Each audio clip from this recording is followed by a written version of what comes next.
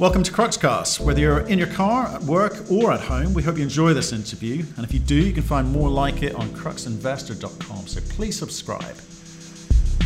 We speak today to Mark Santarossa, VP of Corporate Development. They're a TSXV Gold Explorer with assets in Finland. They've got two JVs under the belt, one with Kinross and the other with B2 Gold. And we'll sit back to wait and see how those things play out. They're looking to develop their own asset base at the moment after some unsuccessful drill results at the beginning of this year. They're hoping that the rest of this year improves. They've got $10 million to spend. Let's see how they do. Enjoy the podcast. Hey Mark, how you doing, sir? I'm doing well, thanks. How are you, Matt? Not too bad. A bit hot here in the UK, so I'm boiling. What's the weather like with you? We've got some pretty warm weather here in Toronto as well, but we try to keep cool as much as we can. Thanks again for having me on. It's been a couple of months, so it's great to be back on with you and the Crux team. Good. Well, we wanted to catch up because I think when we heard the story last, it was sort of intriguing to us. Wanted to understand a little bit more about how you're going to go about making some of these changes that we talked about. But before we do that, why don't we kick off with that 1 minute overview of what it is that you are? Absolutely. So just a reminder, we're high grade gold exploration in Finland in what's known as the Central Lapland Greenstone Belt, a major greenstone belt that's very prospective for gold.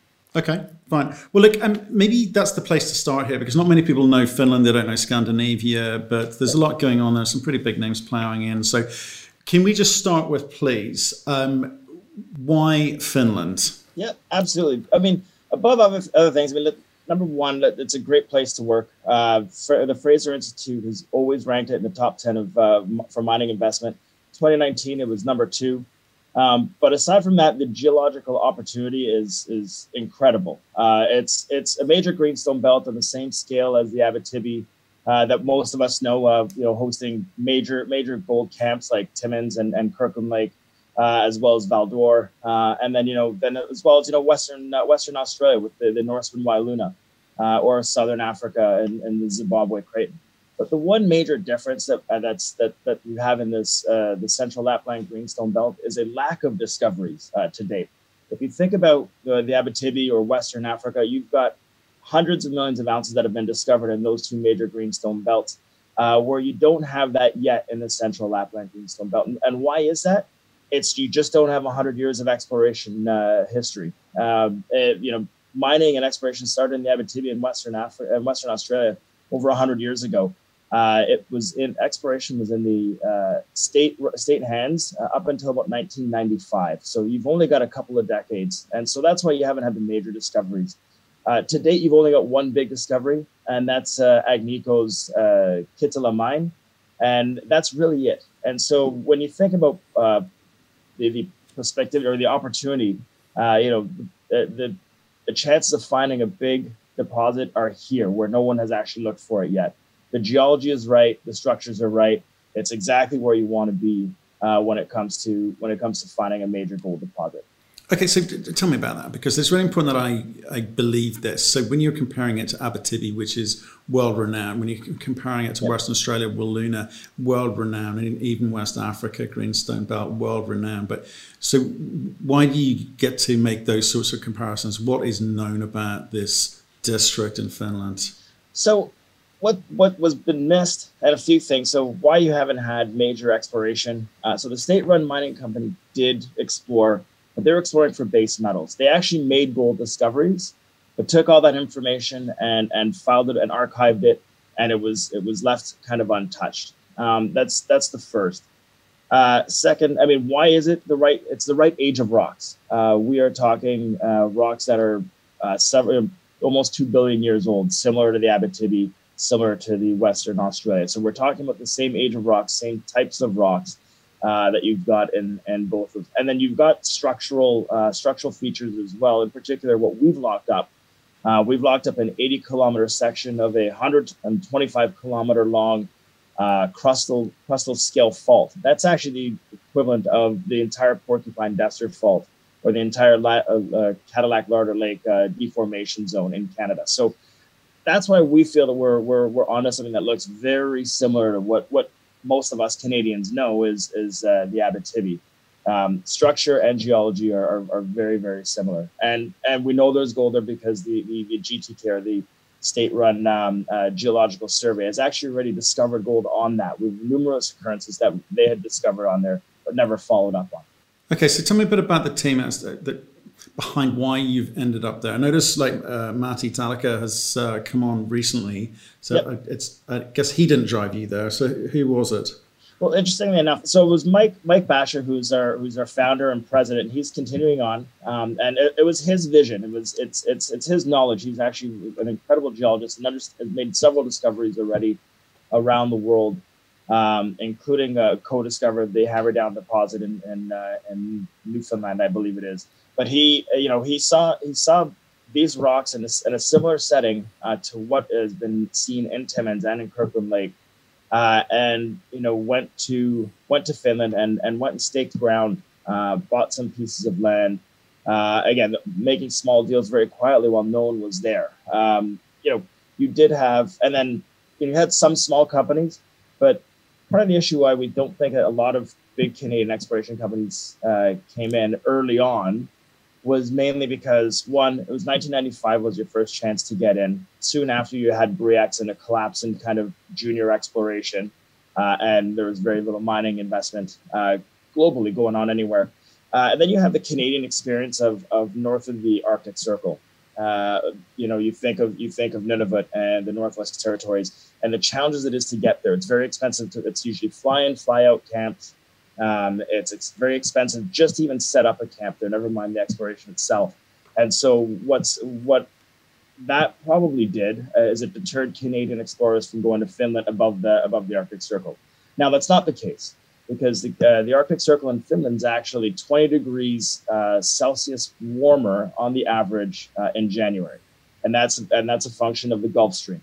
So we don't have permafrost. We have paved roads right to site. We have excellent access. And so it allowed us to stake a lot of great land, and that's why you didn't have any major discoveries for a long time up until now.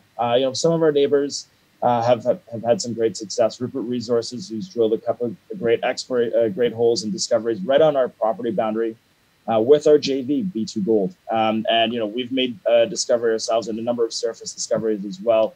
And of course, there's Agnico, who's been very successful in our neck of the woods. I think so. Yeah, there's obviously a few big names in there now, but better known to the European investor audience than North American. But and you name dropped a few people. Then we'll come back to those later. So again, following on from the I don't want to go over too much ground, which we discussed last time. You just said that you started off as prospectors and now looking to be explorers. That's kind of your the niche of where you sit. So if you don't mind, could you just talk about that business model for us in your own words? What is it you're trying to be, and at what point do you sort of take projects to, and what's your game plan for the company? So we're looking to, we've got JVs that we've got with some excellent partners, Kinross and B2 Gold, and they're moving those along. But we've also got 100% land that we're doing all the work ourselves. We're currently drilling. We've been drilling on them since about 2017, late 2017, and we've made one major discovery in our view on our property, but we think there's a lot more to do. And so we are taking it to, well, we're still in the exploration phase, early exploration phase as far as I'm concerned.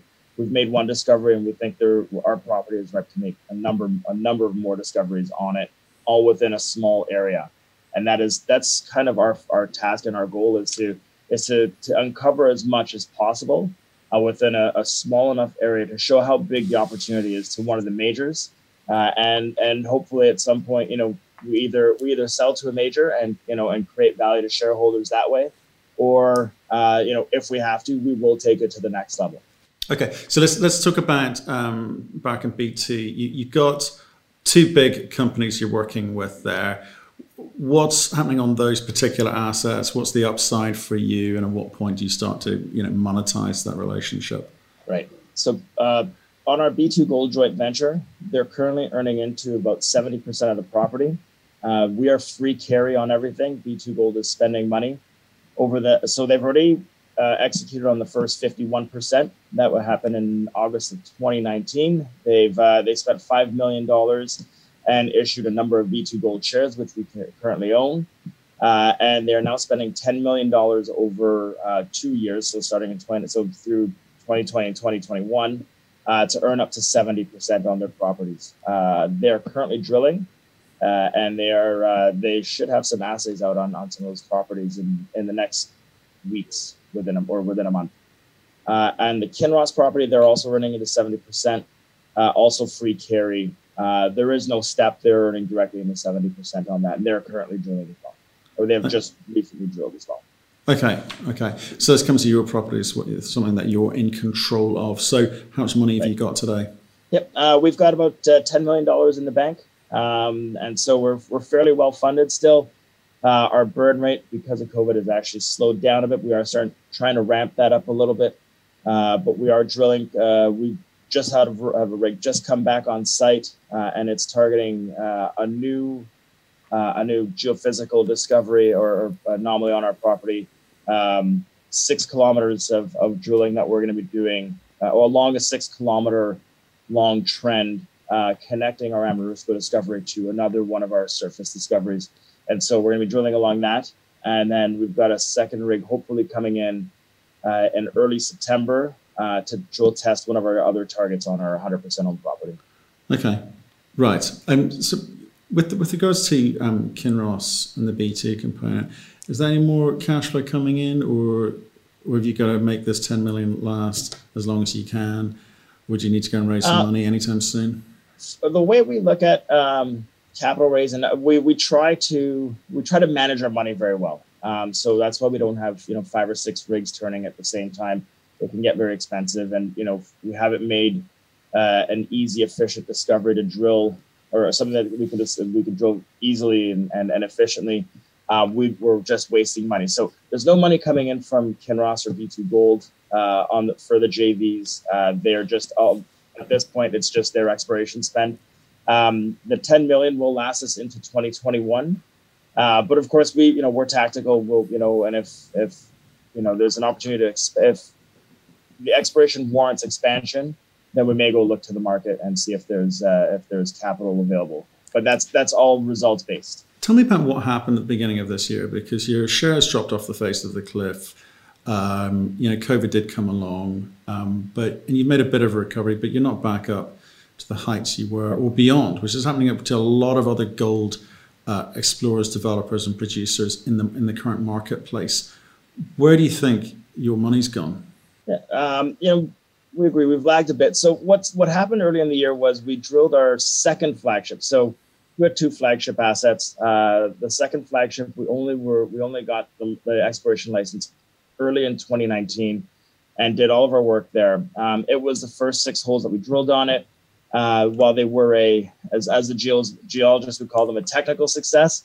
We hit a little bit of gold in them, but it wasn't what we had been expecting. And I think it wasn't what the market was expecting. I think that's the bigger thing. The market was expecting something more, given what we had on surface and what we were recovering on surface from samples there. So that was the major sell-off. And I think the market really, really penalized us for that miss. But I think they also forgot, when they took us down to that level, that was actually a discount us to before our Boulder discovery in 2017. So it wiped out almost 3 years of our efforts. Looking forward, or from that moment on, yes, we had COVID and things kind of slowed down, but we do have a team on site still. They're Finnish consultants. They're still working. They've been working throughout the entire COVID crisis, and so we have been advancing it. I think what the market has penalized us for is just being slow with information, slow with news, and we have been in the past. Part of that was our primary target, Amarusco, which is on our Risti property, where we made our discoveries, required a helicopter, and it was just slow drilling, inefficient drilling, and so it just took time. We're trying to change that by targeting prospects that are in flat areas that do not require a helicopter, which we have a number of. Of course, our major discovery was made on the only hill on our property, but so we are focused on getting news out faster, which should bring the shareholders back. And I think that was the main of all the complaints or any sort of negative that we had, was we just weren't newsy enough. And you watch some of our peers, they just talk about increasing their drill program by, 50% and their stock went up 30% kind of thing, right? So that's, I think, has been the lag on our part. So what's the significance of Matti Talika coming in? Matti's been with us, and he's been on the board since 2015, and so he's been kind of been part of the team the entire time. The significance is, Matti is a Finnish national.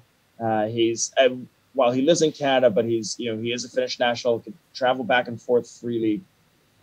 He's well known in the exploration world in Finland.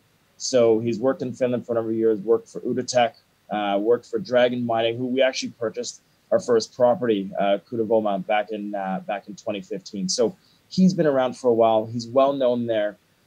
He's also very technical as well. But what it does is it allows Mike to be the visionary that he is. Mike was, he's the founder and the visionary, and it's kind of his vision that he sees on what this property can be. So this frees Mike up to do a lot of the exploration and targeting and really thinking about where he wants to point the drills and where we should be going. While Matti will take on a lot of the administrative role, the more community relations role, the logistical role in country, and of course it also bodes very well in country to have a Finnish leader of a company when you're working in country. It just works really well for community relations. Okay, so that's what Matti's been. He stepped up, as it were, to fulfill that function. I mean, do you want a visionary, or do you want someone who can hit targets? Well, he's been hitting targets, and it was his vision that allowed us to move to Finland in the first place and to see that. But that's done. How big the opportunity is. That's done. Right. What we need to do is not have a repeat of the drill results that at the beginning of the year. So how do you address that? Well, we've got the team, and look, and he took the shots that we thought were the best shots, the highest probability shots. But as you can expect, it was only 6 holes in a very small area that were drilled in. So it was not indicative of what the opportunity was. And I think we followed that since with even on that secondary property with some very interesting results in our last press release. And so we're pretty excited about what that opportunity is as well. So while we haven't hit the home run on that property yet, we have hit gold in almost all the holes that we've drilled. Technically, what we need to do is have some economic success. So how do you spend $10 million in the best possible way to ensure that you create real value and excitement in the market if you're going to be talking to it?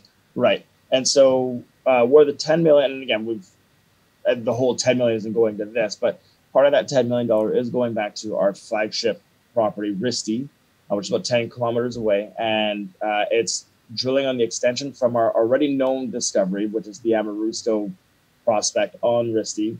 And it's drilling eastward from there along a structural target where we've done extensive work and that we know there's gold on the structure. And then the second target that we're drilling on is something that has historical drilling, about 130 holes that have all got ore grade or width, only drilled to, deepest hole is 140 meters deep. Most of the holes are less than 100 meters deep, and structurally sound, geologically sound. And we know there's gold there because the gold has been hit in the past. There's 130 holes already into it. So we are targeting targets that we believe are very economic. In the sense that they're high-grade veins that you're chasing, very, very high-grade veins that you're chasing. Yes. High grade, very, very near surface, all starting at surface. And as anyone would know, anything in the Abitibi goes for kilometers deep. So we're literally just scratching the surface on our properties. Well, that's what I want to get to. So why wouldn't you have started there rather than what you've obviously spent a little bit of money on towards the end of last year? Because you've got to work the market, or companies do this thing, they balance between doing the right thing technically or doing the right thing in terms of the market, and that's a balance that you guys have got to get right. But you needed some good news stories. I mean, these drill results have got to work for you now. Yeah, oh, absolutely, and we believe they will. These are high probability targets that we're going after. Right. Okay. So talk to me about the kind of share structure, the corporate structure. It seems to be very sort of institutional heavy for a company of your size. I mean, why is that? Yeah, we've early on we got involved with some of the big precious metals institutions in Canada. So RBC Global Asset Management, Mackenzie, and they've been strong holders and been very good followers of the name. I think what it is that they see, like others and like ourselves, is that this is an opportunity to get into a major gold camp, an emerging major gold camp, similar to something like I said, the Abitibi, but they're 100 years ago. Now we're not going to take 100 years to prove up what we've got, but everyone would want to have their name associated with that kind of a discovery and that kind of opportunity, and I think that's why they've come in as early as they have. Eric Sprott was really excited by some of our results last year, which is why he came in, and he's in at above where the price is right now. Yeah, but he was spreading a lot of cash around last year. And this year still is. Absolutely, but these are just bets. So nice to have his name associated with it. But I'm trying to get is the meat of where the confidence comes from. Obviously, with Kinross. And B2, they've come in and they're taking a punt. For them, it's all relative money for them. Right. So what are you learning from them? So from them, like Kinross, Newmont Goldcorp, who's also a shareholder, and B2 isn't a shareholder, but they're a JV partner. They came in and saw what we saw. They walked the ground. They saw early on walked around, saw the boulders in this incredible these multiple boulder fields with very high grade quartz veins sitting on surface, and they saw that this is something they've never seen before in the history of in their history as being geologists and all the projects they've looked at. They've never seen anything like this on this scale and in this grade sitting at surface, and which is why they got involved and why they continue to be involved. Kinross has participated on every financing that we've done ever since they came in 2017 pro rata. I mean, in this environment, I've seen companies get financed which just shouldn't be getting financed. The fundamentals don't stack it, but there's a lot of money slushing around. You're not tempted to go and get a bunch more money and scale this thing up, get things moving quicker? Yeah, it's an iterative process for us. We don't want to go and just raise capital for the sake of raising capital and diluting shareholders. I think what we want to do is, as mentioned, is get onto a target that we know that we can continue to drill and accelerate. So, we'll start with one rig, and then if we have success with that one rig, then we'll go out and we'll accelerate that drilling, and we'll look to raise capital to accelerate that drilling at that time. But it's with success and not just raising capital for the sake of raising capital. Okay. Are you nervous at the moment that the market isn't seeing what you're seeing? You think that's fixable? No, it is fixable. I'm not that nervous. I think this is partly on our shoulders and the slowness of news that we put out, and I realize that, and that's part of the reason why I'm picking up and they brought me in, was to be out there a bit more, tell the story a little bit more. But the most important part is we need to be drilling, and of course we're doing that now. And with drill results come news, and with news comes me talking more. So okay, well, look, thanks for the catch up, and it's a nice run through of where you're at. And we did speak, it was a couple of months ago, and we need to kind of see more, as you say. You need to get out there, start drilling. Is the crew still back in Canada, or have you got people back in the field now? No, so we've always had someone in the field. So we've had our Finnish contractors there. We've got a couple of excellent geologists that are leading the charge from there. We have regular calls just as updates, and so our Canadian team is still working remotely. We are working to get them back there now, and so this way that will also debottleneck a few things with the smaller team of consultants that are contractors we have in country. It slowed things down a little bit as well during this period, but we'd like to get our team back in there. So we're still not there yet, but we are operating. We do have a team working in country. Okay. Well, look, Mark, thanks for the update. I'd be intrigued to hear from you again as things start to move, because I'm interested in Finland. It looks like a jurisdiction which is obviously open for mining. It's a question of you and a few others kind of proving that it is the Abitibi or the Western Australia equivalent for Europe. Absolutely. So we'll speak to you again soon. Thank you. Absolutely. Thank you very much, Matt. Have a great day. Thank you for listening. If you've enjoyed the interview, why not subscribe to Cruxcast or our website, cruxinvestor.com, and of course our YouTube channel, Crux Investor. Plus you can catch us most days on Twitter and LinkedIn.